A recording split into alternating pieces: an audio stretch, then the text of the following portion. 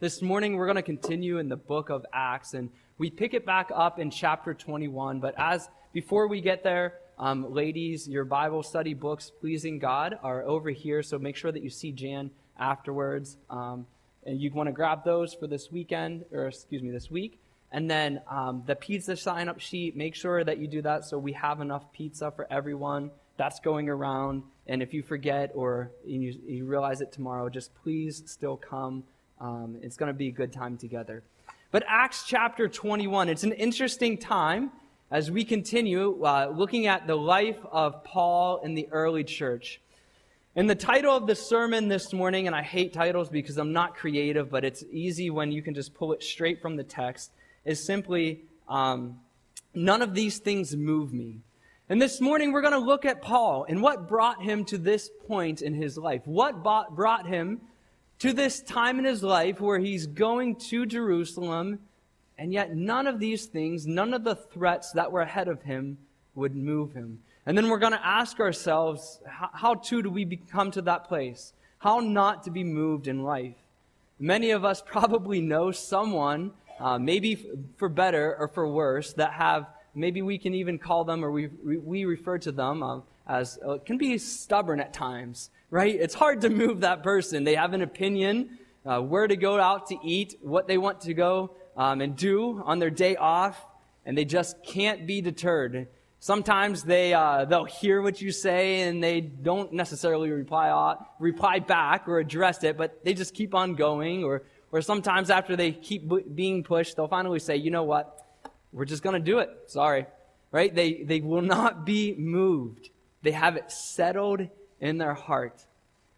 It's just funny to see who is laughing as we give that example. You just see what families maybe have someone that's more stubborn than others. But how was Paul? How did he come to this place where he would not be moved? What we're going to look at, a quick outline of verses 1 through 14. In verses 1 through 6, we see the first round of dissuasion that Paul faces not to go to Jerusalem. And then in verses 7 through 12, we see the second round of dissuasion that Paul faces not to go to Jerusalem. And then finally, we see the knockout punch that Paul gives, where he finally says, guys, this is enough. I will not be moved. And so this leads us to ask ourselves two questions, and we're going to answer these two questions this morning. What was settled in Paul's heart that prevented him from being deterred? That's the first question.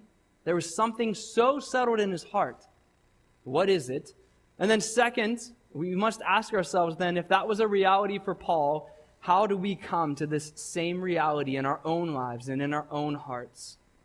So a background, again, we went through chapter 20 last week, and we saw at the end of chapter 20 that Paul arrives at the small town of Miletus. And remember, it was at Miletus, as again, he's kind of finishing his journey in what is called Asia at that time, and that would kind of be, more eastern of Europe, and you can see the maps behind us.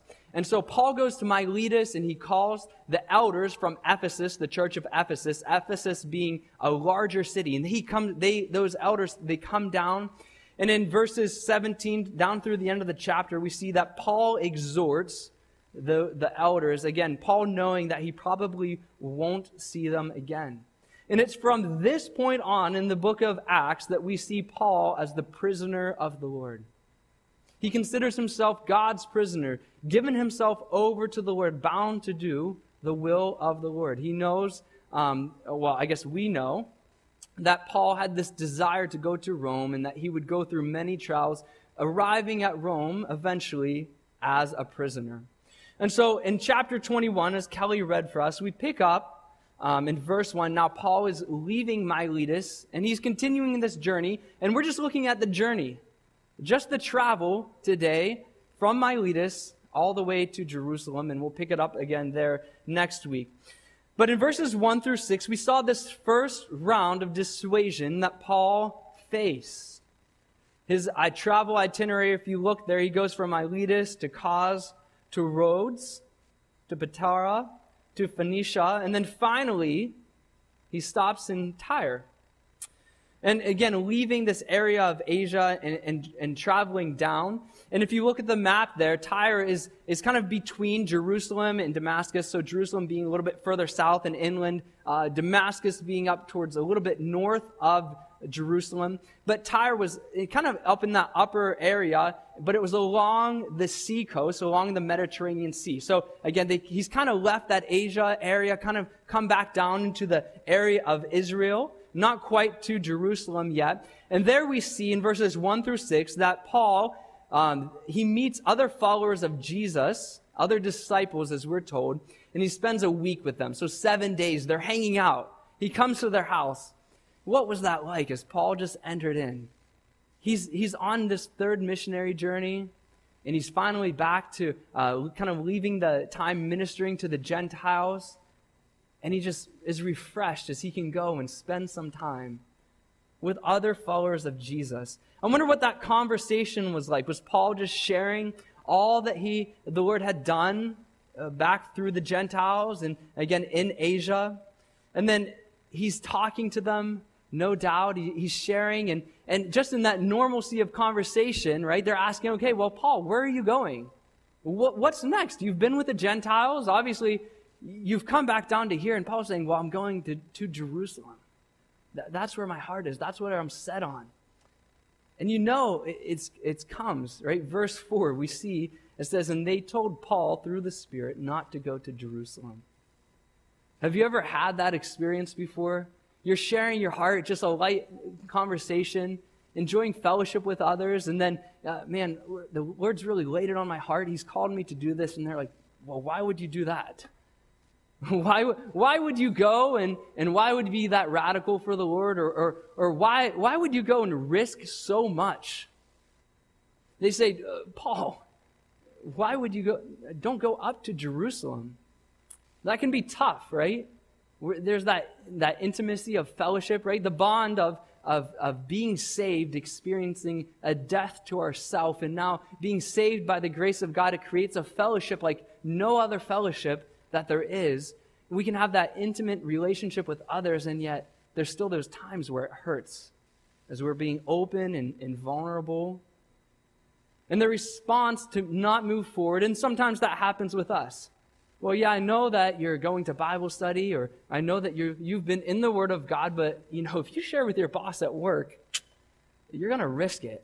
That's a risky move. What about if they don't give you the promotion? Or what about if you get fired? Don't serve in that ministry at church. You don't have time with all the activities. It's going to cost you. Don't move forward. Or don't give in that way. You won't be able to afford the newest phone or the lifestyle that you currently have. There's all these persuasion by well-meaning, maybe even perhaps believers in the church, that call us not to follow all that the Lord has called us and asked us to do. And Paul was not moved by their response. It didn't dissuade him, although he faced it.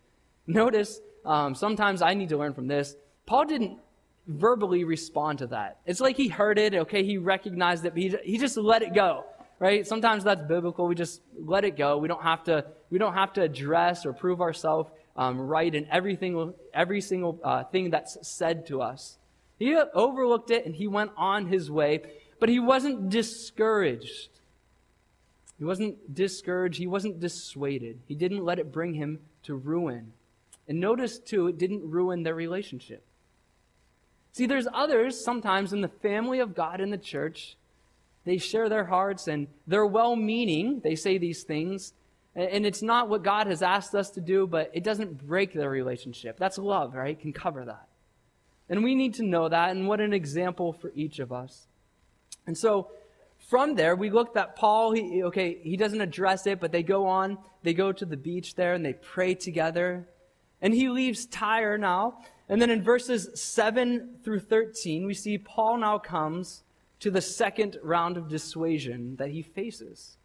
If we look in verse 7, his travel itinerary now, from Tyre, he goes to Polydamas, and then he finally arrives in Caesarea. And so Caesarea would just be going down the coast along the Mediterranean Sea. He's closer to Jerusalem, still along the sea, almost to Jerusalem. That would be his next place as we pick it up next week, where he's going to arrive.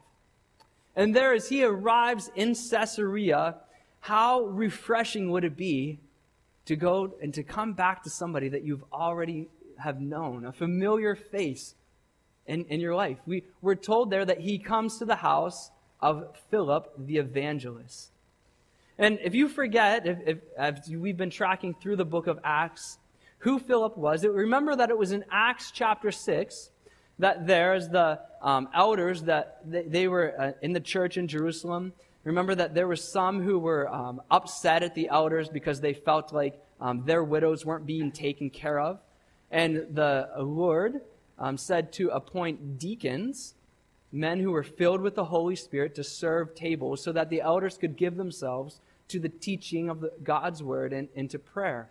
And so one of those deacons who came up to be in Acts chapter 6 was Philip. So we see that Philip was a servant.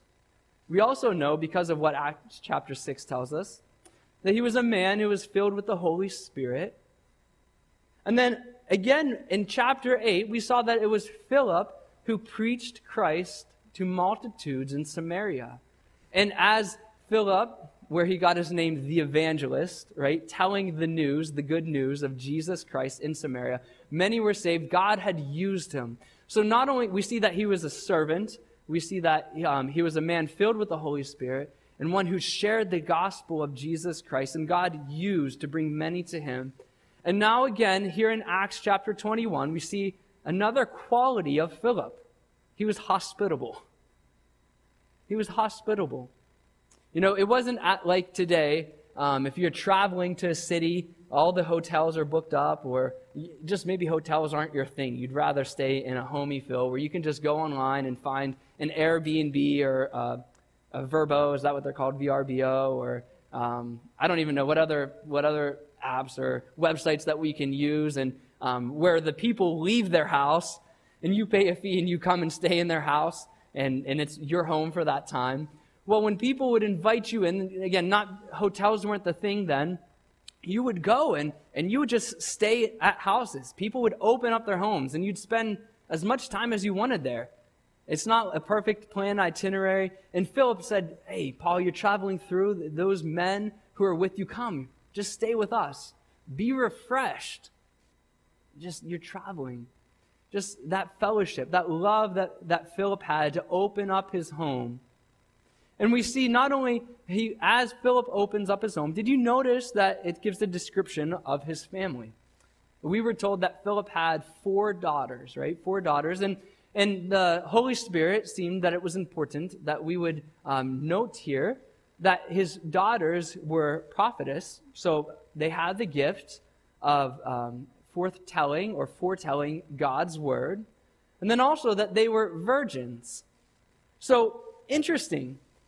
Philip, a man who served the Lord, a man who was filled with the Spirit, a man who went and shared the gospel of Jesus Christ, a man who opened up his home, who was not too busy for ministry and wasn't afraid of being too involved that his family, his kids, would think that it was too much.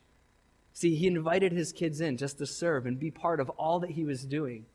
Isn't that a cool example for us? And in a city of Caesarea where there's much sexual immorality, see, this had an effect even on the kids. That they were virgins. They were walking with the Lord, following the law of God. But not only that word can also be used to describe their relationship with the Lord, like a sense of piety to the Lord. They were his. There was something special with them. And so this heart of Philip, and he said there that as Philip led by example, Paul and his friends, that they stayed many days and leading. So we see that he was leading his family well.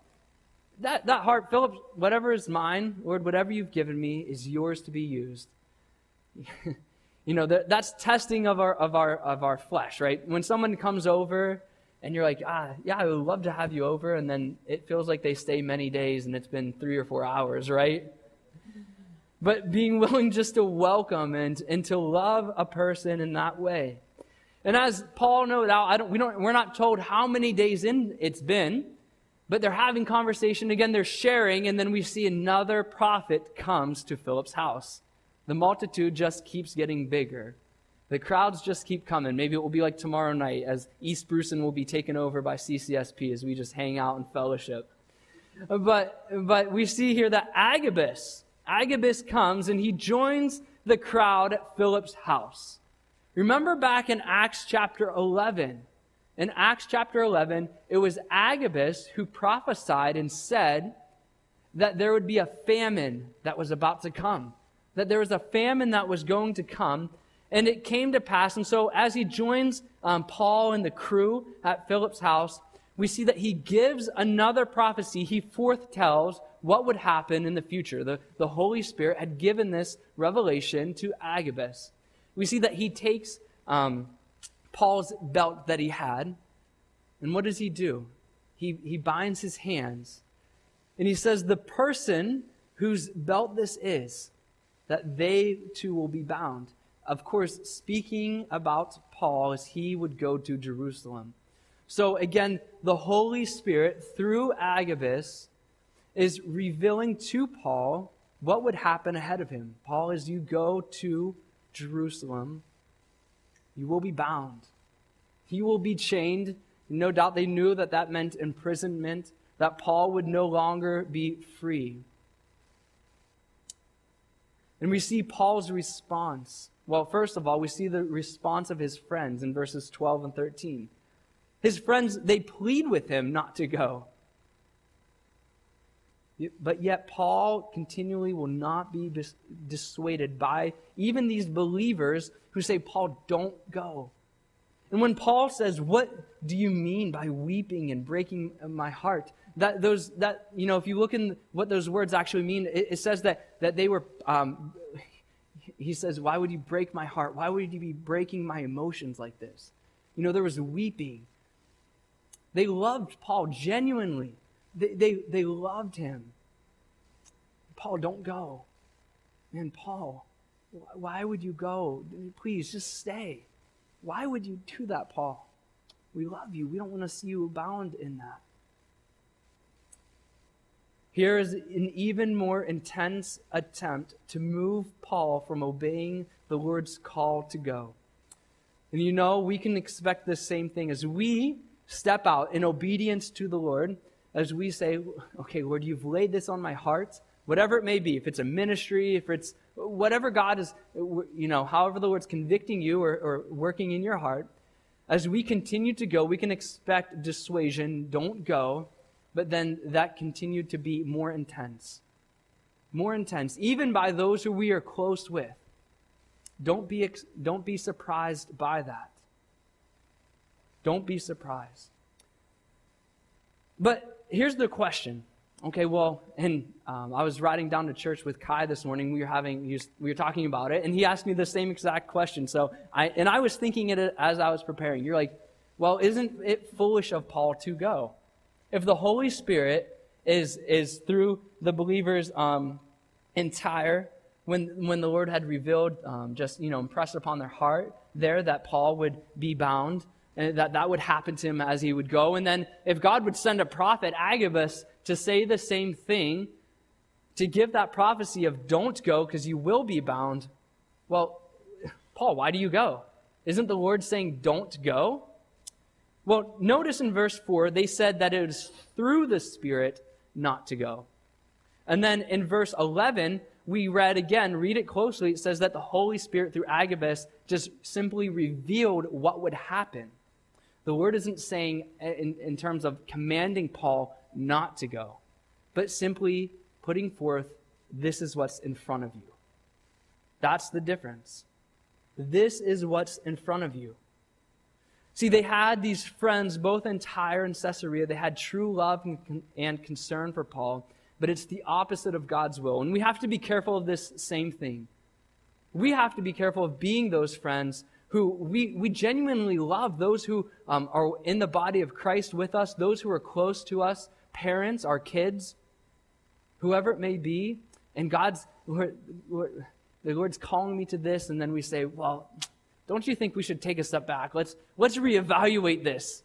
Let's think this through a little bit. And yes, the Bible says that there's wisdom in the multitude of counselors. But when push comes to shove, we want the person to follow the Lord's will, not what we think is best. And so there's this fine line of walking and being sensitive to that, sharing our concern in love, but still ultimately trusting the Lord as He leads others through His Spirit. But this then brings us to the last point, the knockout punch that settles this all. Paul, 2 times facing dissuasion not to go. We see it intensifies. So look with me at Paul's response in verse 13, the second half, and 14. He says, "What do you mean by weeping and breaking my heart? For I am ready not only to be bound, but also to die at Jerusalem for the name of the Lord Jesus." So when he would not be persuaded, we ceased, saying, "The will of the Lord be done." So then we have to ask ourselves 2 questions that I mentioned before. What was settled in Paul's heart that prevented him from being deterred? See, Paul didn't come to this Tyre and Caesarea, to these times where that he faces dissuasion, and at that moment make that decision. Something was settled long before in Paul's heart that it wasn't even a decision for him. And that's key. And what was it? What was settled in his heart that prevented him from being deterred? See, Paul, I believe, looked to the one who went before him and also would not be dissuaded, and that's Jesus. Put a mark here, turn to the left, and go to Mark chapter 10. Mark chapter 10.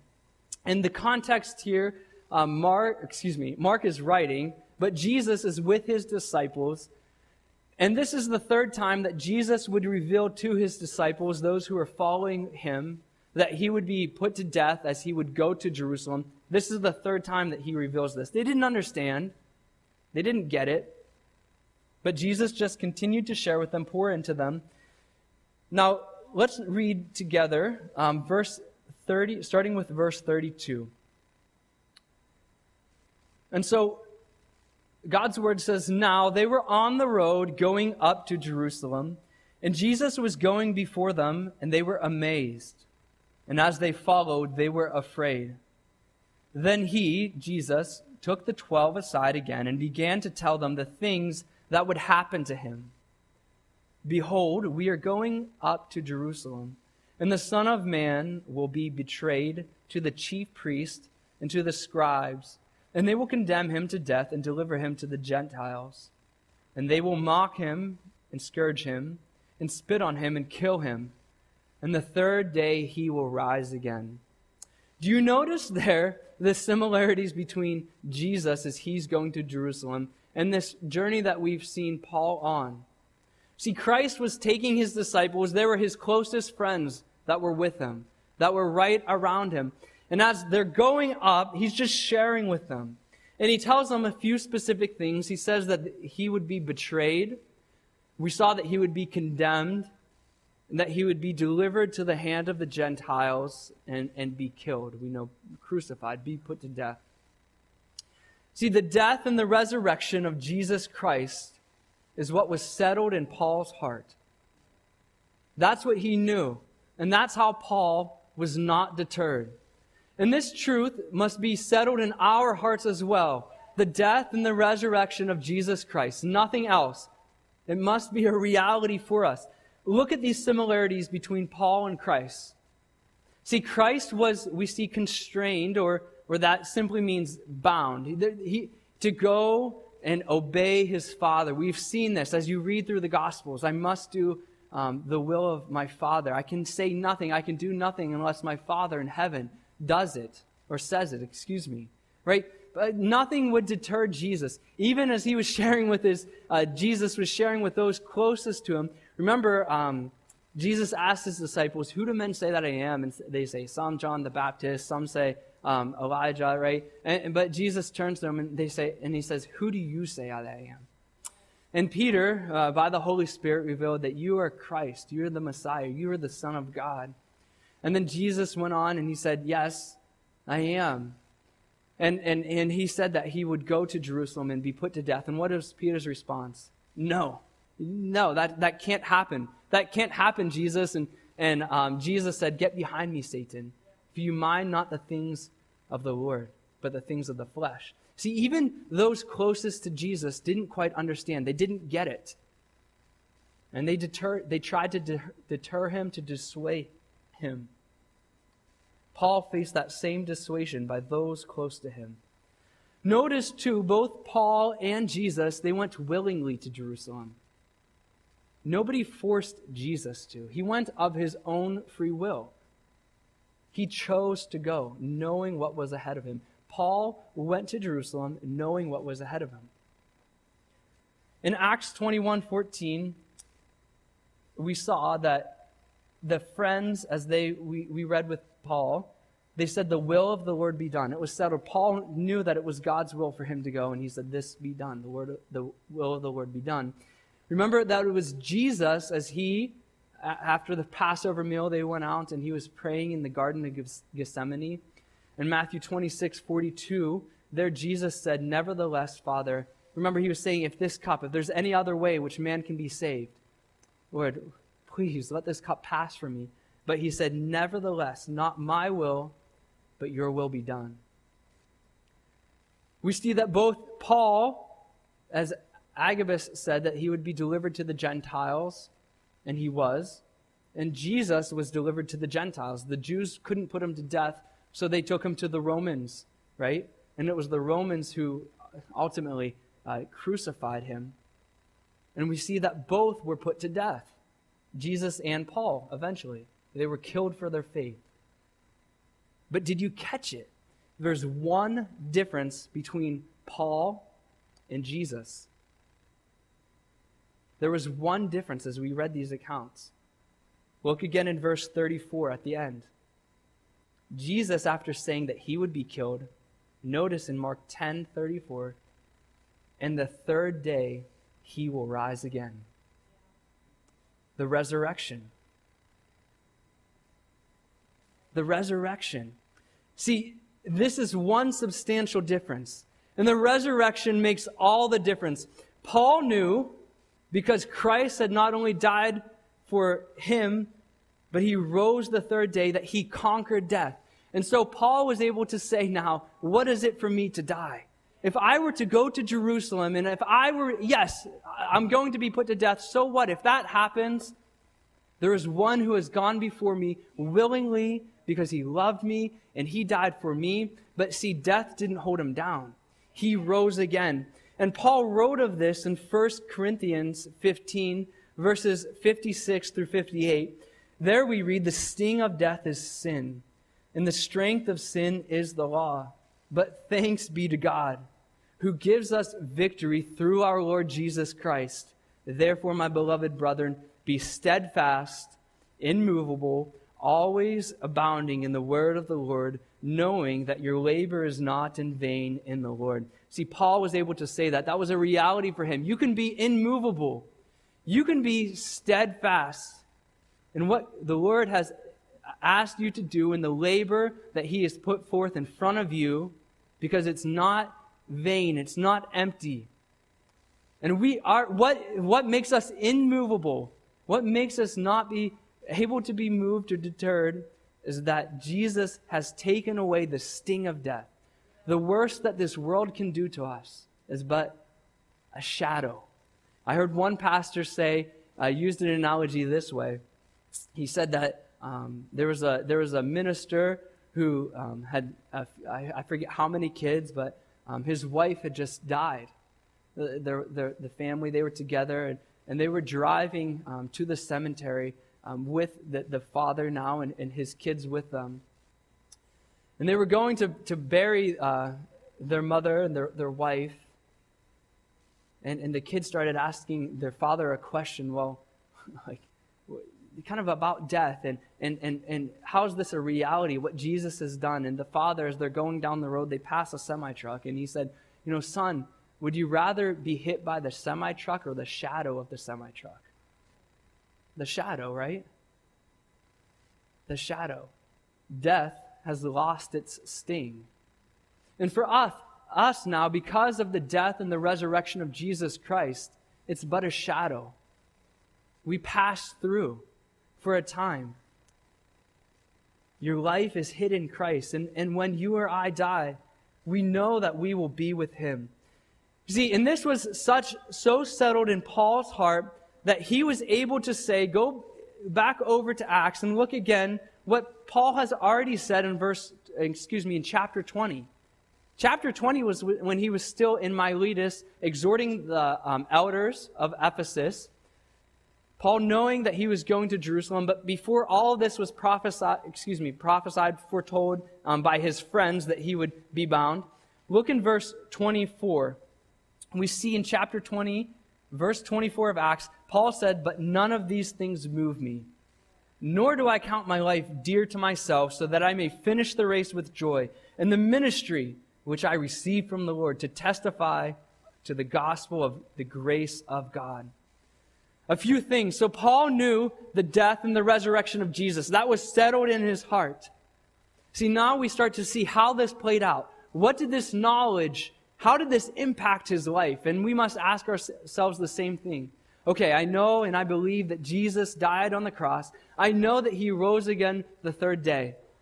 But what difference does this make? Paul, we see, he said, first of all, that he doesn't count my life dear to myself. What he's saying there is, I don't continually possess. That's when he's saying count. I don't continually and hold on to and possess my life as one that is dear to myself. And if you look up that word dear, right? If I say to Olivia, "Hey dear, let's go out for dinner." That's a term of endearment, of sweetness, right? Hey, we might say she gets the idea that she's precious, special to me, valuable to me, right? That's that same idea. Paul is saying that I don't possess my life that is something that is precious to myself. But there's a difference. Paul isn't living flippantly, as in I don't see myself as, I see myself as worthless. That's not what he's saying at all. That's not what he's saying.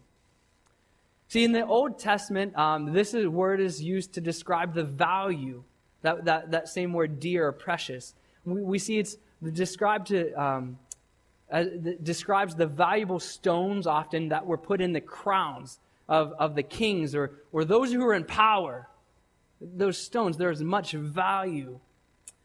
And it describes even the type of stones or the value of the stones, the riches, when the Queen of Sheba, remember that she came up to hear the wisdom of Solomon, and it says that she brought many spices and much gold with her and valuable stones, precious stones. That's that picture that we see. And when Paul is saying that his own life, he doesn't hold on to his life in a way that was of utmost value to him, it simply means that compared to there was something else in Paul's life that was of that much more extraordinary value that it didn't compare to his own life. That's really. Remember, it makes me think of, remember when Jesus said that unless you hate your father and your mother, your family, you can't come after me? Now, he's not saying that we're to hate our family, but he's saying that in comparison to who I am, to your love for the Lord, it has to seem as hate. It can't compare. We might say, some of us, and I'm not saying that we complain about our jobs or that we hate our jobs, but right, in comparison of, I'm thankful for a job and I go to work, but man, being able to spend time with our family or with our friends or just doing something that we enjoy, our job we hate compared to that, right? That's kind of that idea. You get the picture. But something else had grasped Paul's heart that was of utmost and uncomparable value to him. And it was Jesus Christ. See, Jesus had the supremacy and the highest, the most supreme place in Paul's heart. Nothing could compare to it. Even his own life. Well, what is it to me if I die? I'm not holding on to my life. Yes, I want to take care of my body. Paul would say to Timothy that bodily exercise profits little, so it does profit some, right? We're not to just eat bonbons and do nothing and sleep all day. We should take care of our bodies, these temples. But man, compared to you, Lord, what is it? Everything else fades. That's that idea. His love for Christ was uncomparable.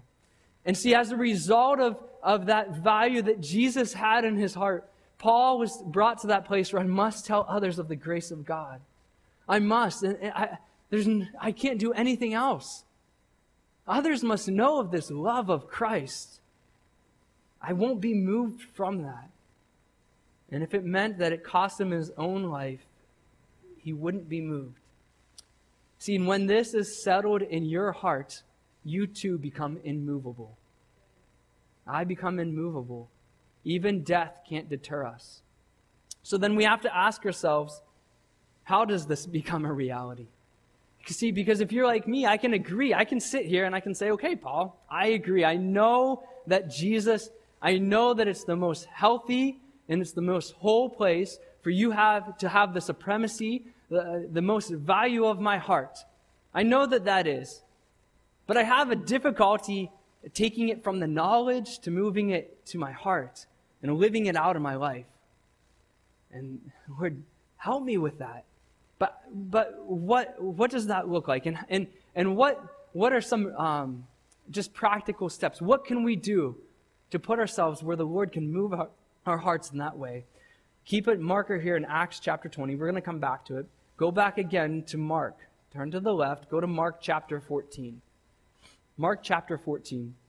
Here we see in Mark chapter 14, Jesus, again, at a home, and he's spending time with his friends. And we're going to look at his account here with Mary. You remember Jesus? He hung out with these two sisters a lot. Mary and Martha, and they had a brother. Remember his name? Lazarus. Yeah. Remember, we saw that one time Jesus, as he came to the house of Mary and Martha, and there, we see the Mary and Martha, the two sisters compared. We're running around like crazy, getting all the tables set up for the pizza tomorrow, getting the grass cut because it wasn't cut ahead of time. That's a joke, right?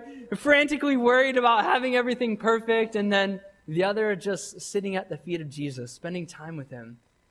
And then remember, we see Mary and Martha a little bit later when their brother had died. Their brother became sick, Lazarus, and he died. And they send a messenger to go get Jesus, man, his friend, Lazarus. Our brother has died. And they were torn because of this. It hurt them. And Jesus even was hurt, right? He wept, knowing that. And he comes, and Jesus intentionally took his time, and he brought Lazarus back to life, right? And we saw that account. But then again, we come here, Jesus, and we see in chapter 14, starting with verse 3, and being in Bethany at the house of Simon the leper, as he sat at the table, a woman came having an alabaster flask of very costly ointment of spikenard. Then she broke the flask. This is Mary, who we've been talking about. She broke the flask and poured it out on his head. But there were some who were indignant among themselves and said, "Why was this fragrant oil wasted?" Verse 5, "For it might have been sold for more than 300 denarii and given to the poor." And they criticized her sharply, but Jesus said, "Let her alone. Why do you trouble her? She has done a good work for me. For you have the poor with you always, and whenever you wish, you may do them good. But me you do not have always. She has done what she could. She has come beforehand to anoint my body for burial. Assuredly I say to you that wherever this gospel is preached in the whole world, what this woman has done will also be told as a memorial to her." So, at Simon the leper's house, Jesus is there, and Mary comes, and she has this container, this flask, we're told, of spikenard, and it was of much value. You know, many of the commentators say that this was probably Mary's endowment, dowry. So when she would be married, she would give this as a gift because it was of much value. You know, there's different estimates, but some say that this could have been and probably was a year's worth of wages. Think about that. Pre-tax, right? So don't cut it by a third or however much, right, the government takes. A year's of your wage. Taking that, coming, as Jesus is sitting there, you have this ointment that is that valuable, and you break open the flask, and you just pour it on Jesus. And there are others that are sitting there. We're told in another gospel that this is Judas, and he's just, are you kidding me? See, and just being honest, I don't know if I should say this, but I could relate to Judas because Judas is like, this isn't practical. This could be sold, and there could be so much other things done. But Mary, she could just pour it all out. You know, some even say if this was her dowry, what was to be given at a time of marriage, Mary probably not married. And even in that, she was bringing all of her hopes and all of her dreams, all of her future of even marriage, of having a family. And she gave it all to Jesus, not saying, Lord, I'm desperate and hopeless to be married and I'm just giving up on it, but because it was even of that, he was of that much more value to her, of that much more prominence in her heart. She came to that place. And see, for Mary, she simply saw Jesus as beautiful. And Jesus for her wasn't a means to an end, but he was the very end in which he was also the means. See, for Judas, and one pastor said it this way, Judas saw Jesus as a means to an end. He could use Jesus to get something from him, to get money, to get prominence, whatever it was in Judas's heart. But Mary, she just gave it all. She laid it all out because there wasn't anything in her heart beyond Jesus. He was the very end. Jesus himself. But then we must ask ourselves, how does this become a reality for me? And this is hard because, just being honest, I wrestle with that. Because I'm like a practical guy. And just to sit, sometimes I can be, being honest, I can sit stop and just sitting and talking or spending time. I want to do stuff. I want to be practical. Let's get it done. But what brings Jesus to this place in our heart? How do we do this? See, we need to understand what Jesus did on the cross for us, what Jesus did on the cross for you. As you begin to understand the reality of what Jesus did on the cross, he becomes the most beautiful thing in our hearts. And I know that we can say that, and some of you can even start to tune out right now because it's the Christian language. Yes, the cross, Jesus, understand the cross, yes. Right? But have we actually really done that? Do we really sit and think about this and let it examine our hearts? Do we sit and wrestle with this? See, Jesus, who was the perfect, sinless Son of God, he did all to please his Father. That it was Jesus who willingly went to the cross. He wasn't bound by the Romans, but he went into Jerusalem of his own free will. It's Jesus who in the Garden of Gethsemane, when they came to arrest him, he said, I could call down legions of angels. And I can take care of this, Peter. I don't need you. Because he was willingly giving of himself. For what? To die not for his own self, but for you and I. See, it was my sin, it was your sin that was put upon him on the cross. Every sin, every lie, every prideful thought, every word that I say that cuts down another, every possession that we covet, every sexual sin, every murder, every sin that we've ever committed, that you committed, that's why Jesus died on the cross, for our sin. See, and think about this. Jesus did not need to die on the cross for himself. There is no self-gain for Jesus in dying on the cross. And that's hard to wrestle with. And that just be honest, that rubs you the wrong way, doesn't it? What do you mean?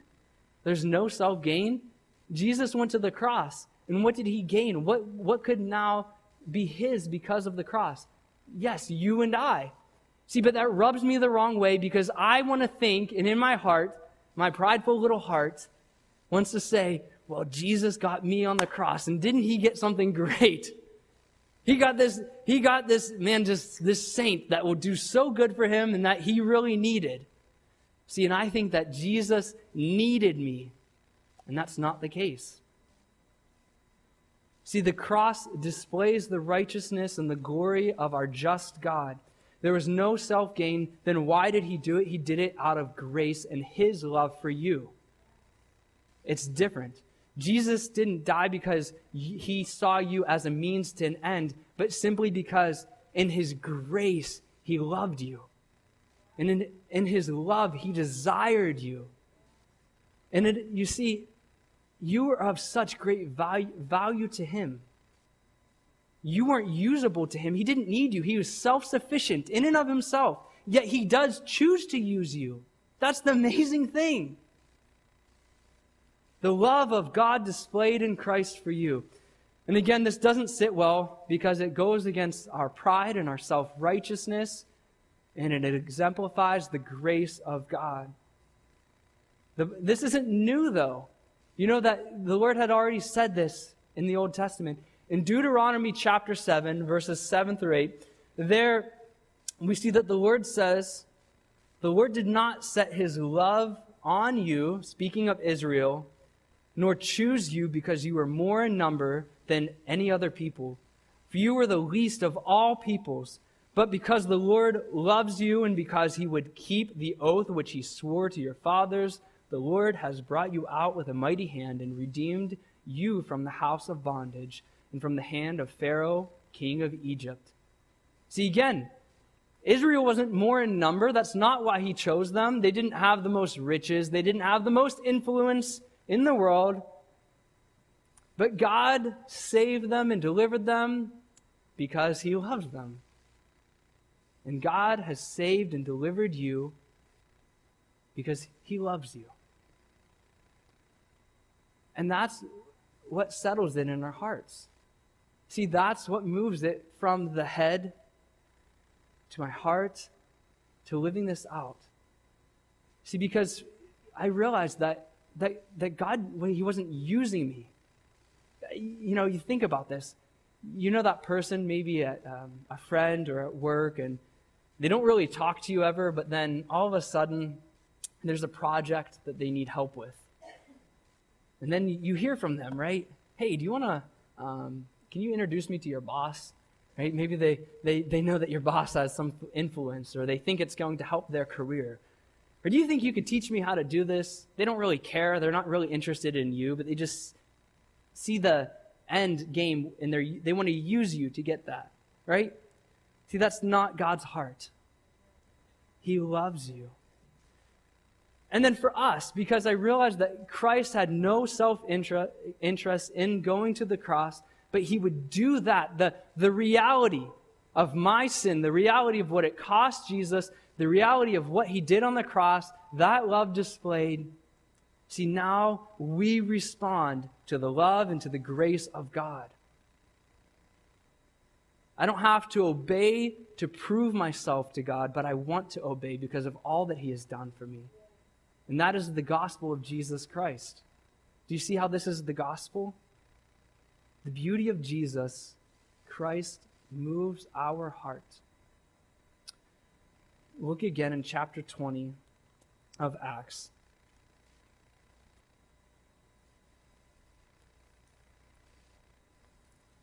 And I intentionally didn't read this verse because I knew that we were going to come back here.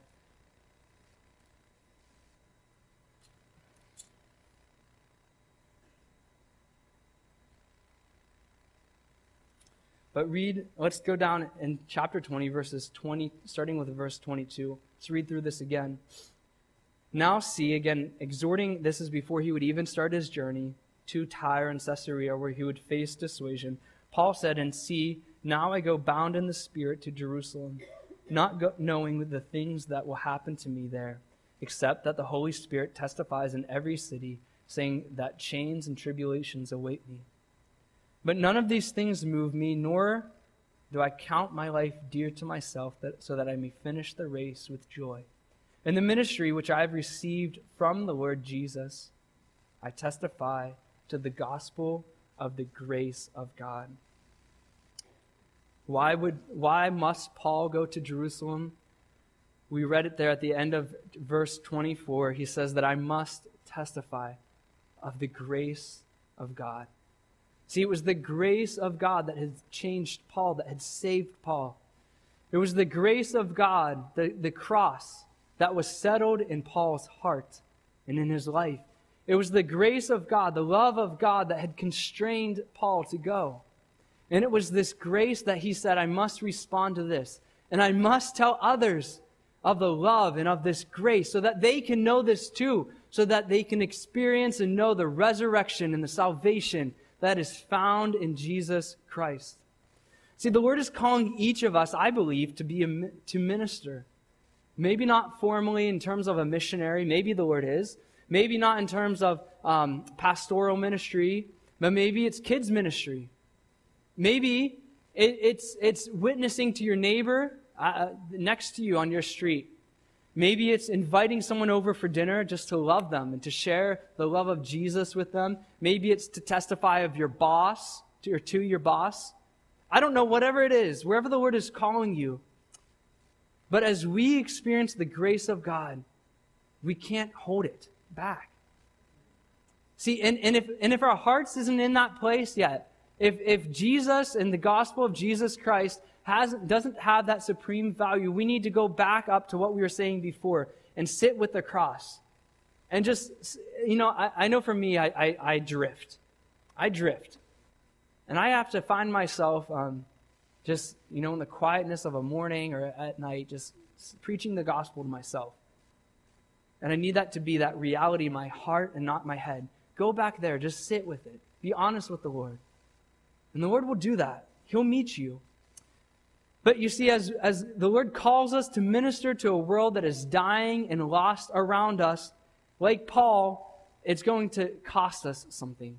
We know that Paul would die, at least right now. Not many of us are going to die this week for ministering. Maybe one day. But in a sense, we are going to die. Not lose our physical life, but it's going to cost you something. It's going to cost you comfort. It's going to cost you time. It's going to cost you maybe some money. It's going to cost you maybe your favorite hobby or, maybe a workout or a TV show. You have to die to self. But how can I not die, seeing what Jesus has already done for you and I?